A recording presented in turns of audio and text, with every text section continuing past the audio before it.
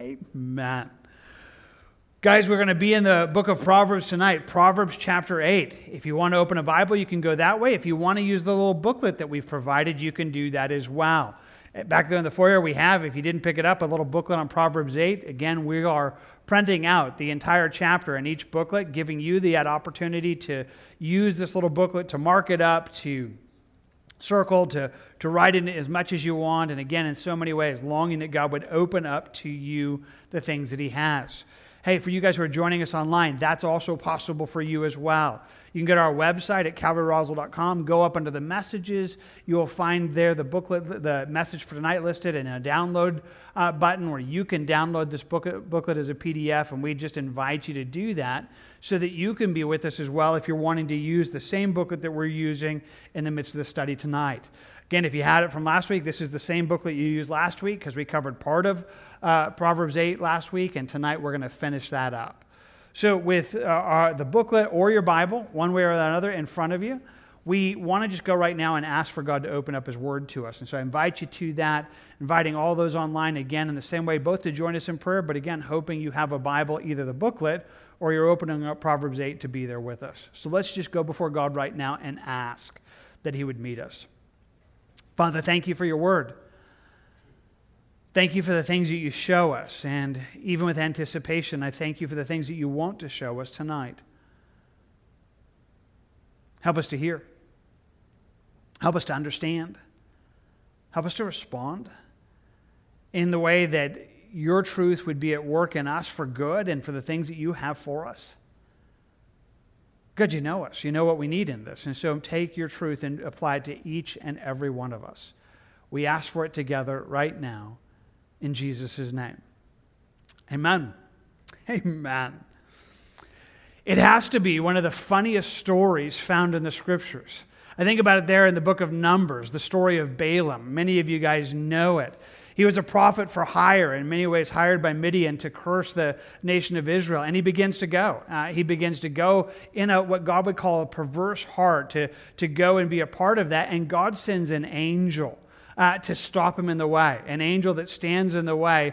But the problem is Balaam doesn't see it. He doesn't see the angel, but he lets Balaam's donkey see the angel, which is an incredibly funny story.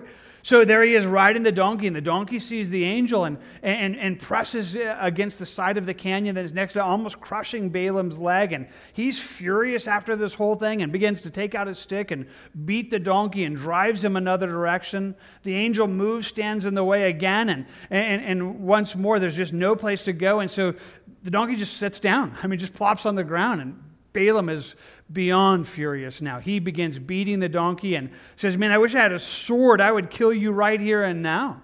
And then God opens up the donkey's mouth, and they begin to have this really funny conversation. And the donkey's like, why are you beating me? And Balaam's like, because you wouldn't go, and it's like, well, but have I ever done this to you in the past? And Balaam's like, well, no, I guess not. This is kind of a unique little circumstance now. And then God opens his eyes, and he sees what's in front of him. He sees that the angel is there resisting him, and Balaam relents. He finally gets it. It's a great account, true story of what took place in the midst of that. But I draw your attention because I think even in the midst of that, we can find something that I want to communicate to you tonight, and that is the danger that God might be communicating. And much like Balaam, us be completely not hearing. Circumstances around us that should be like, well, this is interesting, but what's going on? It never happened like this before. What's happening in the midst of this? And so many times God is speaking into our world and into our lives, and yet we fail to hear. Well, tonight we want to talk about that a little bit. We're here in Proverbs 8. Again, we are continuing this chapter. If you were with us last week, we began it, and we let you know that all of Proverbs 8 is the third of 4 poems from Lady Wisdom. It's this personification of wisdom that kind of just speaks as if, saying, hey, wisdom is being offered to you. And in all of these 4 poems, there's a familiar theme. And the theme is how accessible, how open. There's this open invitation to God's wisdom and saying to us that his wisdom isn't hard to get to, hard to find. It's something that God has laid around us so that it's available for each and every one of us. Now, much we talked about last week, and if you missed that, you can go back and get that, is he just talked about how much that's true, how much he works into our lives to make that so. But tonight we're going to jump ahead to verse 22, where we pick up from last week. And he's continuing this thing, but now he just kind of goes along a new line of thought in the way that this is happening, the way that God's making his wisdom just available to us. And there in verse 22, he says it this way: "The Lord possessed me at the beginning of his way, before his works of old." God begins to kind of just put to us how that wisdom is made available to us in creation. The rest of the chapter is really going to talk to us about how the very creation that you and I live in the midst of is filled with God's wisdom, that God has invested his wisdom into it. It's a part of that creation, and in so many ways for us to hear and see that becomes an incredible opportunity. Well, that's where we're going to go, and so we want to talk a little bit about that, but before we go there, I really want to rabbit trail just for a couple moments. We're going to rabbit trail, and I'm going to let you know that we're done rabbit trailing, and we're going to come back. But I want to just reason with you just for a moment and just talk to you a little bit about this in a way that I think is helpful, but also so that we know at least where we all stand. When I think about creation, God creating the world, I just want to say it as clearly and as unapologetically as I can. I believe it literally. I believe God created the world in 6 days. I believe Genesis 1 and 2. God says that, in 6 days he created the whole world. I just am a simple guy, and I believe that's exactly true. That means that I believe that our world is not millions or billions or trillions of years old. I believe it's 6,000 years old. I believe God created the world in 6 days. And so, again, I'm going to talk about that a little bit this evening. It's definitely going to be some of the way that we go through that this evening. And again, it's an amazing thing. But I, again, want to just own the fact that that's something that our world is greatly wrestling with. I mean, you know how it works. Many in our world look at this and think, that it's taken millions of years for changes to happen, lots of time and little bit of transition in the midst of our world. And I look at our world and I think, no, I think it's created. And I think a worldwide flood probably created massive changes in our world that now have been co-opted to say that it really is an evolutionary understanding. So again, that's where I am. I fully believe in just the authenticity of that. I believe that that's there. But I also want to own the fact that, again, if you don't know, that's not universally agreed upon by Christians. Very good Christians, Christians who love God and love his word.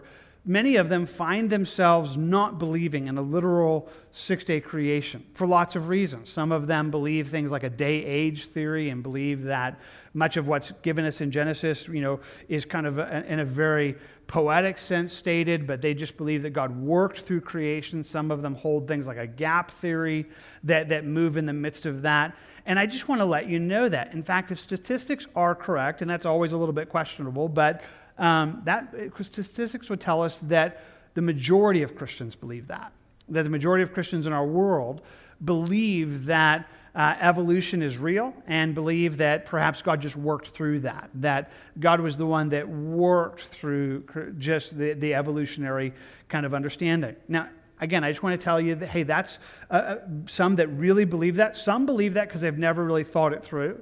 Some believe that just because that's the way the world is. Some believe that because that's just really their understanding. And I just want to say it as clear as I can. This is not a saving issue. This isn't something that if you disagree with me that finds us, well, you might not really be a Christian. No, I mean, it's not. It's a very secondary issue. I mean, I got to believe that God is the creator and sustainer and end, and I suppose that's hugely important in the midst of that. In fact, I want to just say, if you're here in this church and you disagree with me, and you're like, well, Jim, I'm not really there. I mean, I'm not sure that I believe in a literal 6-day creation. I kind of believe that maybe God, maybe he just worked in it. Maybe he used evolution to create the world. Does that make me someone who is either, in your mind, again, wrong, or should I leave the church? Is that something that, is a key fundamental issue here? And the answer is no. No. I mean, this is definitely one of those places that we can lovingly disagree on and think through, But I, at the same moment, just want to reason with you. If that's where you are, and again, I know actually some in our church are, so again, I'm not speaking to nobody. I know people in our church are kind of in this place, but maybe the thing that locks this down more than anything else for me is not just the understanding of taking God literally, although that's good. I mean, if you begin to kind of take out Genesis 1 and 2, there's pretty much not anything that you can begin to take out. But one of the things that locks it down for me is what it tells us in the book of Romans. In Romans 5, it says, "Therefore, just as though through one man's sin entered the world, and death through sin, and thus death spread to all men because all sinned." So what the Bible tells us is that when Adam and Eve sinned, death entered. Death didn't exist before that. Death wasn't a part of the human experience before that. Sin created death, which is exactly what God said. Hey, if you take this, you eat of the tree of the knowledge of good and evil, death will come. And it did. And death entered into the human experience, and not only did it enter into the human experience, but it spread not only to us, but to all of creation. That all of creation entered into that same death spiral because sin entered the world. In fact, he would go on to say it this way in Romans 8, "For the very creation was subjected to futility." I mean, it entered into this same futile cycle of death and sickness and pain and everything that's in there, because the creation itself will also be delivered from the bondage of corruption into the glorious liberty of the children of God. So here's the deal. Death is because of sin. If you happen to believe in an evolutionary understanding of our world, then you have to believe that death was a part of what God always wanted. That death existed before sin.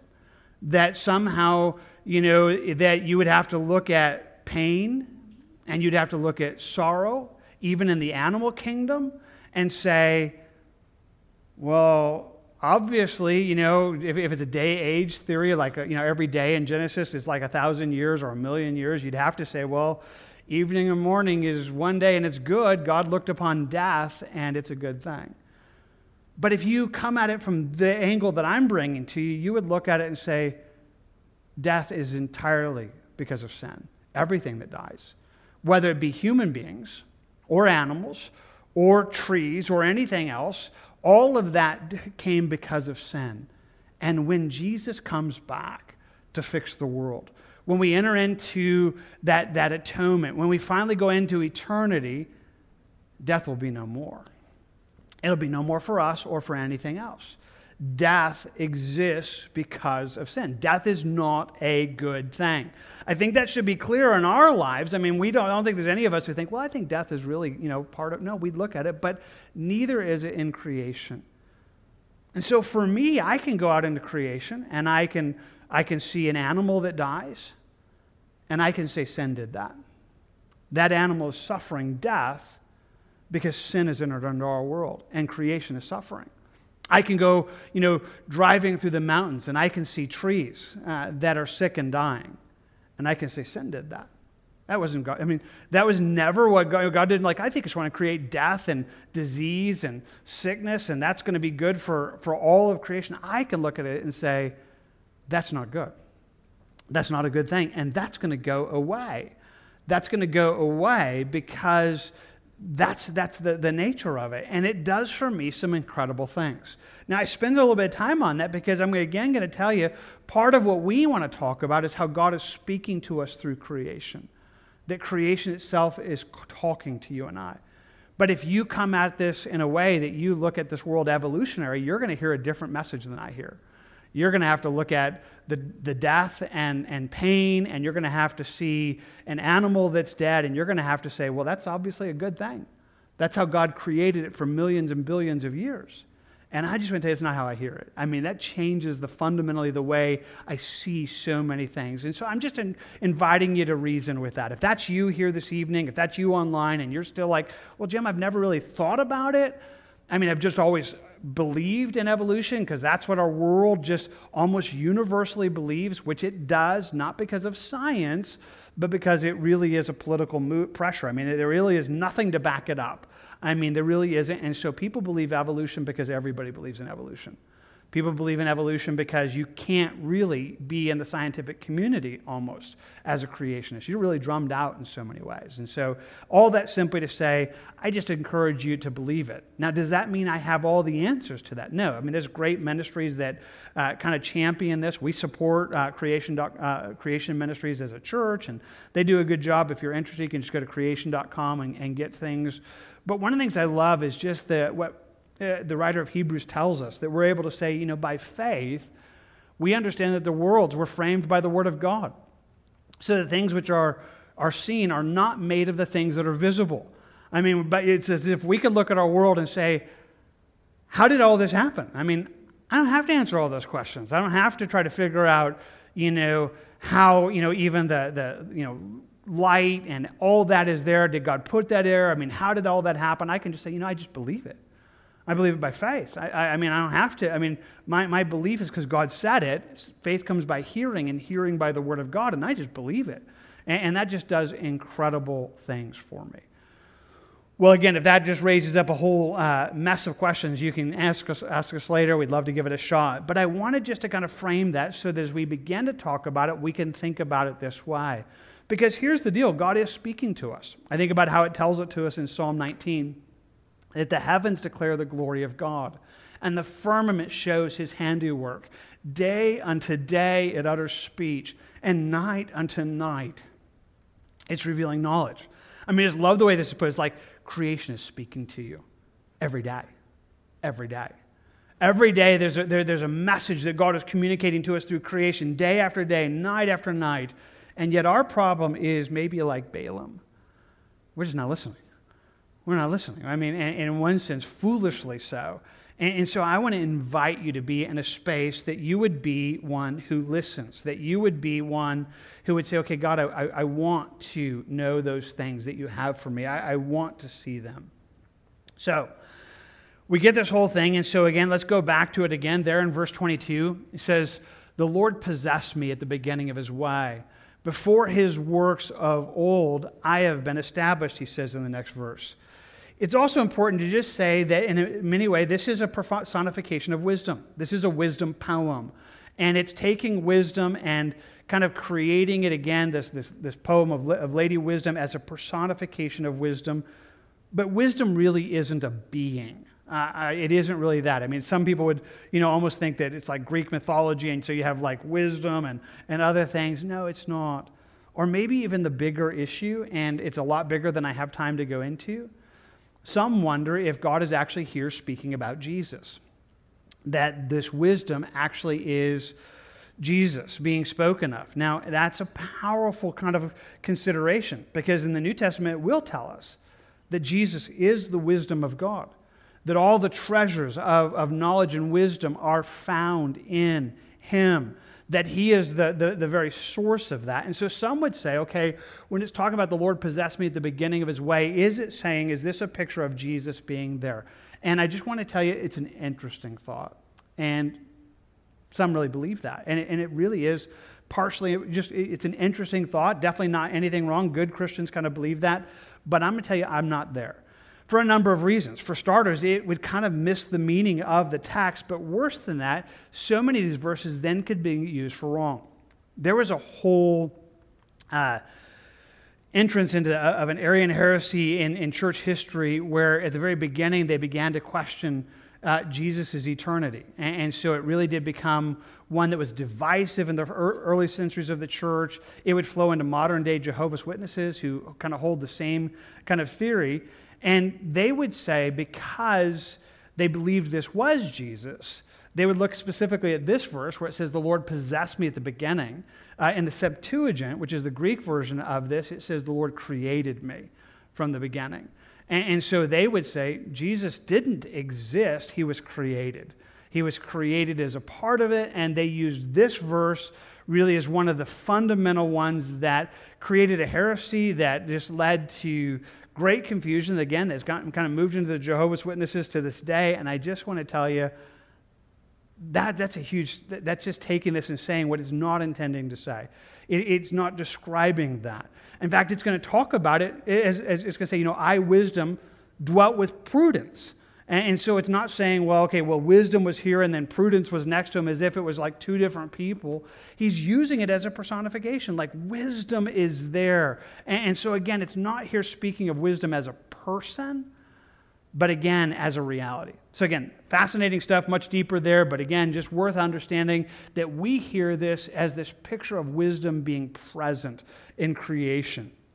So again, I'm just going to begin kind of underlining there. If you're going to underline, I just like the way it says that, that the Lord possessed me. He possessed me at the very beginning.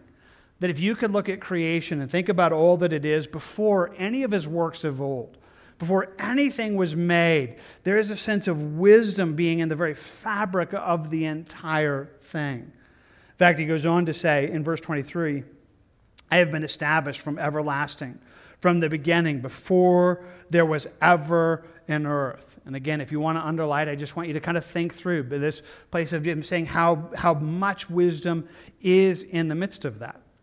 How much it's there, that it's been from the beginning. From the very foundation of everything that is, wisdom is a part of that. Now, there's a little kind of a tie-in that God is using in the midst of this, because in the next few verses, it almost ties into the first few days of creation. It kind of just lets us know before day one, when God created the earth, which is Genesis 1 through 5. And that day one, he creates light, and he creates the whole thing, and he creates just the beginning of the earth. And so here in this verse, it has the idea like before that. Before there was ever an earth, wisdom was a part of it. He goes on to say in verse 24, when there were no depths, I was brought forth. When there were no fountains abounding with water, and this is day two. Like before day two, when the waters were created, when the seas were made in the midst of that, which is in Genesis 1, verses 6 through 8, he says, I was before that. I was before any of that was created. Verse 25, before the mountains were settled, before the hills, I was brought forth. And that's day three. Before the land was created, before any of that. And so again, he's just using this to say, hey, before that, before anything was, wisdom was. Wisdom is a part of the whole thing. It wasn't added afterwards. It's not something that just came even when mankind is created on day 6. It's woven into the whole fabric of the entire creation. In fact, keep going, verse 26. While as yet he had not made the earth or the fields or the primal dust of the world. Okay, quick pause, because this is, again, one of those verses that could be a little bit confusing, especially reading it in the New King James Version, because we see this, and so he's saying, hey, before all of this, before there was ever an earth or the fields, and then he throws in there's this idea of primal dust. And again, it's one of those things that some people are like, there it is, there's like evolution. He's kind of talking about like the beginning dust or any of those things, and it just has nothing to do with what that word says. Literally, the Hebrew word just means the head of the dust, or the first of the dust, or before there was ever dust, before there was ever soil, that he was involved in it. So the word primal doesn't speak of any kind of evolutionary thing. Again, it's just talking from the very first dust. In fact, I'll just give it to you. Let me show you a couple other translations on the screen that will help you see how others translated it. The ESV says it this way. Before he had made the earth with its fields, or the first of the dust of the world. Before there was ever any kind of beginning of dust or soil, he did this. The NASB says it this way. While he had not yet made the earth and the fields, nor the first dust of the world. So again, it's just kind of just talking again in this whole poetic place of saying before any of that, before there was any of those things. Even the NIV would say it this way, before he made the earth or its fields or any of the dust of the world. So again, maybe more words than are needed, but again, just wanting to make sure that you don't try to see in that verse evolution because it's not there. It's really, again, just saying before any of that was, he did this. He made it. Again, I'm just going to underline that because I like it. I want you to kind of focus on God's activity for a couple moments in these next few verses. It says, while as yet he had not made the earth, because he's the one that made it. He's the one that did that. He goes on to say in verse 27, when he prepared the heavens, I was there when he drew a circle on the face of the deep. He says, when God did this, before all these things, and he was the one at work. Which, by the way, again, just kind of since we're talking about some of these realities of creation and how it works, it's also just worth kind of just noticing that idea that he drew a circle on the face of the earth. And that word circle speaks of circular. It's even where we get the idea of a globe, has the idea of looking out at the horizon and seeing the idea of the curved horizon where it meets the earth in the midst of it. And I'm just going to say it very, very quickly. There's no flat earth here. There's just any place that people are like, well, the Bible teaches. No, it has, it was always understood. Even in times before, other parts of scientific communities in the world that did think the world was flat or any of those things. It's here in the scriptures that would say it otherwise. John MacArthur says it this way in his Bible study book. It says, the Hebrew word for circle indicates that the earth is a globe. Therefore, the horizon is circular. And again, it's just this beautiful little picture that we kind of get this and say, okay, like even in the midst of this, we begin to see that God is working in the creation that we know and see. Wow. So we went back to it. I talked about in verse 26, you should have underlined, he made the earth, and I'm just going to underline here, he prepared it. He prepared the heavens. He says, when he prepared it, wisdom, I was a part of that because God was the one that was preparing it. God was the one that was making those things. Turn the page to verse 27. When he established the clouds, when he strengthened the fountains of the deep. And again, you're just being invited to see God's handiwork. You're being invited to see that he's the one that established, that he's the one that strengthened that he's the one, you're seeing his creative genius. You're seeing the beauty that flows into all of creation, that he's the one that made it, that he's the one that prepared it, that he established it, that he strengthened it in the midst of that. He goes on and says in verse 29, when he assigned the sea its limit, so that the waters would not transgress his command, when he marked out the foundations of the world. And so I like this. He says, when you're looking at things and you're trying to figure out it's like, okay, God thought this up. You look out at the creation and think, he made it. He prepared it. He strengthened it. And even in assigning it limits, when we look at the oceans and the way that they work, his idea. He set limits on all of that and said, okay, this is where you exist, and this is where you're a part of it. It didn't happen by accidents or evolution again. It happened by design. It happened by the beauty of his understanding that he's the one that did all of that. He's the one that marked out the foundations of the earth so that he planned it and he put it in place so that when you see it, you should be able to see it as his masterpiece. You should be able to see it much like you would go to a museum or someplace and view, somebody's art and just their statues or whatever, and you would say, hey, they made that. You should be able to walk out in creation and think, that was his idea. We wouldn't have that if he didn't think it up. That my God dreamed that. He believed that. He made it. We have colors. We have rainbows. We have clouds. We have all the things that we have because it was in the genius of God. Now, we can still see pain, sorrow, and suffering and say, well, sin kind of messed it up. But I can still see past that and see the beauty of what my God put in the midst of it. And it's a beautiful place when you watch what God has done. Talks about wisdom again as a personification there in verse 30. It says, then I was beside him as a master craftsman. And again, you almost are feeling that. You should be feeling like, okay, I see it. I see this creation, and it's not happenstance, it's not random. There's a master craftsman that is behind all of this. God and the wisdom that God has placed in that is a part of that. As you think about it from God's perspective, you even catch this next part where wisdom kind of talks about its involvement in the midst of this. And it says, and I was daily his delight, rejoicing always before him, rejoicing in his inhabited world, and my delight was with the sons of men. So this is Hebrew poetry. That, one more time, it's a rhyming not of sound but of thoughts. And it's worth just kind of catching it because you probably can see it. He does this thing where he says, I was daily his delight. And then he says, I was rejoicing always before him. And then he kind of reverses it. In verse 31, it says, rejoicing in the inhabited word and my delight was in the sons of men. So there's just this beautiful little couplet that flows in the midst of this in a pretty powerful way that it does it. But it's just this picture that says, this is delightful. Like God looked at it, and his involvement in it, wisdom is involved in it, was a pleasure. It is a delight to be involved in it. So it's just daily rejoicing in his inhabited world, and specifically when we look at mankind. God did this intentionally and purposely and beautifully, and it's this beautiful place of just seeing his incredible work and his delight and everything that is there.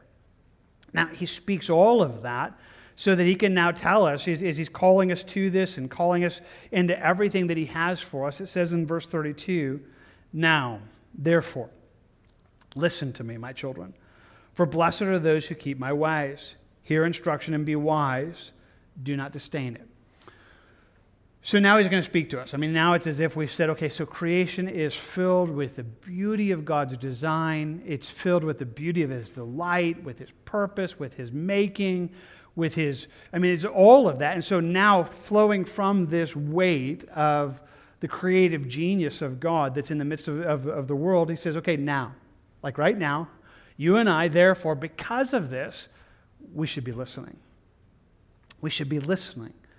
And the idea in this context is listening to what creation itself is telling us, to the things that are behind that we should be there for. He goes on to say, blessed are those who keep my ways. I mean, if you would hear, if you would see it, he says what you need to do is hear instruction. You need to hear what's behind that and be wise. Be wise through all of that. Don't disdain it. Don't resist it. Don't be like Balaam, kind of fighting against what God is speaking to speak to you, even through his creation, even through an animal, if you will, in the midst of it. You want to be ones like, okay, I'm listening. I'm hearing what God is saying. So let's just pause for a moment and let me just ask you. Again, not in a way that you're going to be able to answer out loud, but if you ever want to talk to me about it, I'd love to hear it. Do you do this? Are you paying attention? Are you paying attention to the world around you that God made? Are you doing this? Because again, we said there in Psalm 19, the heavens are declaring the glory of God. I mean, they're telling you, look how great God is. I mean, if you could see what creation is, as his handiwork, as the beauty of his design, you would see God is an amazingly glorious God. The firmament is showing what he has done, his handiwork. Day unto day it's uttering speech. Night unto night it is revealing knowledge. Again, I just want to say it. If evolution is true or you believe in that, then it's not that. And I think it's one of the lies that makes evolution so disruptive, because you look out at the world and you say, boy, that's just random. That just happened over time and kind of worked its way out, instead of saying, no, that's his handiwork. That he thought that up. He designed it, made it. It exists because he wanted it. It's a beautiful reality. And so again, it invites us to do that. So what would that look like for you? What would it look like for you to actually be paying attention? There's a lot of ways this does it in my life. I'll just give you a few. Sometimes when maybe I'm feeling overwhelmed or just even the weight of things fall on me, it's not uncommon that I'll walk out somewhere where I can see the night sky and just see the stars. I've been known to lay down somewhere and just look at them for a few moments and just think about it. He put all those there. He knows every one of those by name, the scriptures tell me. And they're all right where they're supposed to be. And somehow just thinking about his creation, thinking about the way he holds it together, flows into my life. It's like he knows me. I am not just some random, orb moving through the galaxy kind of thing.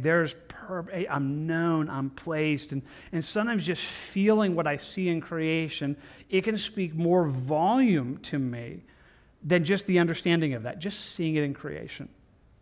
Other times, maybe I'm wrestling through things. I think about it. Maybe it's putting together a message like one I'm speaking tonight, or maybe I'm wrestling with something that, getting to do a wedding or doing something a part of it. And sometimes just the weight of trying to do that. And I find myself just thinking of the beauty of God. And I'll think about the beauty of a flower or the way that he's designed it. And it's like, Lord, that, I want that to be a part of my life. I don't want to have this black and white, one-dimensional, God, as if God were, if I could see the beauty of God, then I long for that to be expressed in my life. I long to say, I want it to be beautiful. I want people to see things and I want you as a God who is a God of symmetry and design. And I don't know if that makes any sense, but it does something for me. Just to see what God has done, it's like, I want more of what you are. I see the beauty of his design and delight. Sometimes, again, it will just hit me. There's a lie that Satan would put into our world that would tell us that God's a killjoy, that God really wants you to, he doesn't really care about you having fun, doesn't really care about your pleasure or any of those things. And it's a lie that really is from just the pit of hell. But I just want to tell you, if ever you just stop and pay attention to the colors and think, we wouldn't have any of these. If God wanted to make a black and white creation, that's what we would have had. He designed that. Or the beauty of sound. And just like, okay, I hear it. I can hear what's happening. I can hear whether music or even just the creation around me. Or even the beauty of taste. You sit down to have some good dinner or eat some snack, and I'll just pause and think, it didn't have to be this way. If he was the killjoy that people think he is, he could have just created like food supplement 22. It's bland and boring, eat it. Instead of thinking, green chili. He thought up green chili. This is his idea that they're going to love this in New Mexico. Like, this is going to be cool. Or chocolate or whatever. It's like, God, you thought that up. You believed. And I can look at this and say, this is the heart of my God that wants me to experience joy and wants me to enjoy life. And I just want to tell you, there's things that are always talking to you. It's every day. It's not just like, it happens, It's every day if you pay attention, whether it's a sunset or a bird that flies by or the beauty of a flower or the comfort that comes even from the animal creation that's around us. There's a voice that's speaking to you. And if you could hear it, you'd be magnifying God. It would be like, wow, I'm constantly being reminded of God's beauty, of his design, of his glory, of his holiness. And even when you see the bad things, again, even when your pet dies, or even when something dies, you'd look and think, I'm so sorry that sin has brought that into the world. That should never have been a part of it. I feel pain, I feel sorrow, I feel loss right now, because that's what sin does in our world. And I can even own in that. Even that becomes this beautiful place of like, God, I'm so glad you're fixing this. I'm so glad this isn't what you created for billions of years, and it's certainly not what eternity is going to look like. This is not he's always talking in ways that are just beautiful. And so maybe it's a part of your world. Maybe it's a part of what you are doing, but I just want to call you to it. And so that's what he's giving us. He says it goes on this way in verse 34 and says, blessed is the man who listens to me, watching daily at my gates, waiting at the posts of my doors. He says, how blessed is the one who would listen. Listen to the wisdom of God that's found in creation. That it's found in the creation about you, that you're watching daily. Your eyes are open daily to see the world that's around you, the creation that's around you. You're waiting at the posts of the doors. The idea of at every space where you go, you're looking for what God is speaking, and he's speaking to us through creation. He just does. He does so in amazing ways. He does so in ways that just cause us to see everything that he has for us. He goes on to simply say it this way, just kind of giving it to us there in verse 35. For whoever finds me finds life and obtains favor from the Lord, that the one who does that, who walks in that, becomes everything that God has, and just in the midst of it. So again, I'm just going to kind of do a little circling here, so you could say for, because he's calling us to this, and so that becomes the thing, whoever. I just like that, just good quick pause. This is for you. This isn't for just some scientific brain. Whoever, man, woman, old, young, whoever finds me, you will find life. If you will hear the wisdom of God that's in the creation of God, it is life-giving. Again, he's not here speaking of, getting life over death necessarily, but he's calling us to what Jesus would say, that he says, I've come to give you life and life abundantly. I've come to bring you to real living, to life that is satisfying, that's good. If you would find that, and he says you would do this and you would obtain favor. You would obtain favor from the Lord. To hear God's wisdom to be responding to that. He says, here's what would happen. Here's what would happen if you would do that. Whoever finds me, you're going to find life. You're going to obtain favor. It's going to be this place of blessing. And certainly it is this place of an invitation that he's inviting you to say, God, I want to hear it. I want to hear what you're saying. I want to hear your truth being just rolled over me in my world day after day and night after night. And it's life-giving. And it's favor. It's grace from God. But the other side of it is equally as true. But he who sins against me wrongs his own soul, and all those who hate me love death. So here's the thing. Where the verse 35 says anybody, whoever could get this, it's for all of them. It says here, but the one here who sins against me, who resists hearing God, who won't pay attention and won't listen to what God is saying, even in the midst of his creation, he says, you're hurting you. You're wronging your own soul. You're not hurting God. I mean, that's kind of, maybe I should just breaking his heart, that kind of thing, but you're hurting you. If you're out of sync with him and out of sync with what he's doing in the world and out of sync with his creation, you're harming your own soul. You're robbing your own life of that. And he says, all those who hate me, just all those who are a part of this, like every one of them, if you resist God and you resist what he's speaking, you resist who he is, he says, then you really must love death. It really becomes that which becomes altogether harmful and altogether destructive. Now, that's a tragic reality. Tragic reality that at times that could even be true for believers, at times just being on the wrong side of hearing God, not paying attention, not hearing. It's like, what are you doing? Don't you love life, and calling us away from that? But certainly in the midst of this, there's a greater call. The call is in the midst of even all of this to call those who don't know God to him. He says, why would you resist me? I'm speaking to you all the time that I'm real. That part of what creation is shouting to the world is there is a God. There is a God who made all this. Again, I personally, believe, whether you agree or disagree, it's one of the great tragedies of the lie of evolution, because I believe it's blunted that for people. I believe that people, because they've believed the lie of evolution, don't hear the loud voice that, so how do you think all this came about? I mean, how do you think there is any of this? There's a God, and you could know him. And yet if you resist that wisdom, he says, you're wronging your own soul, and you love death.